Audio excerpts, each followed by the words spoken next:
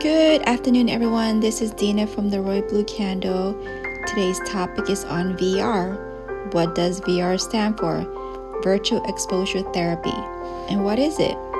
It's a form of therapy that uses VR technology to stimulate real-life experiences in controlled and therapeutic environment.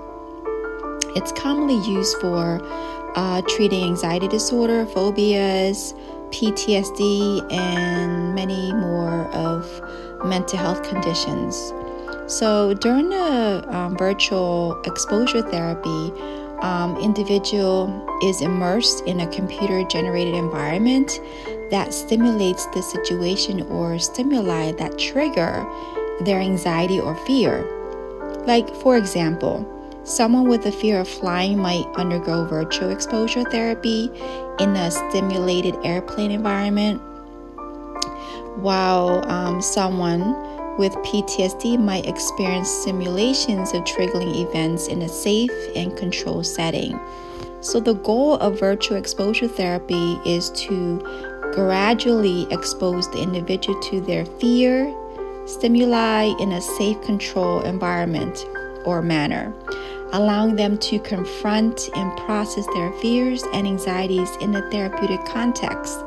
So by repeating and experiencing these stimuli in a controlled environment, individuals can learn to manage their emotional and physiological responses. So ultimately, it will reduce their anxiety or fear in a real life situations.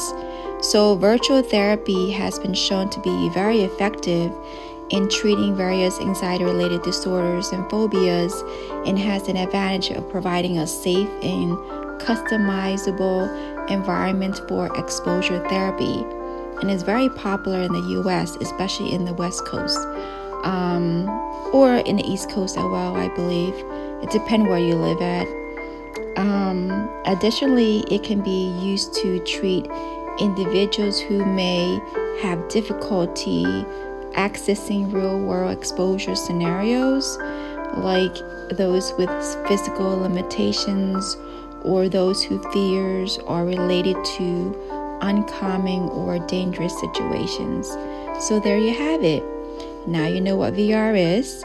Hope this helps and hope it's useful too. Thank you so much for tuning in. You all have a great night. Take care and God bless.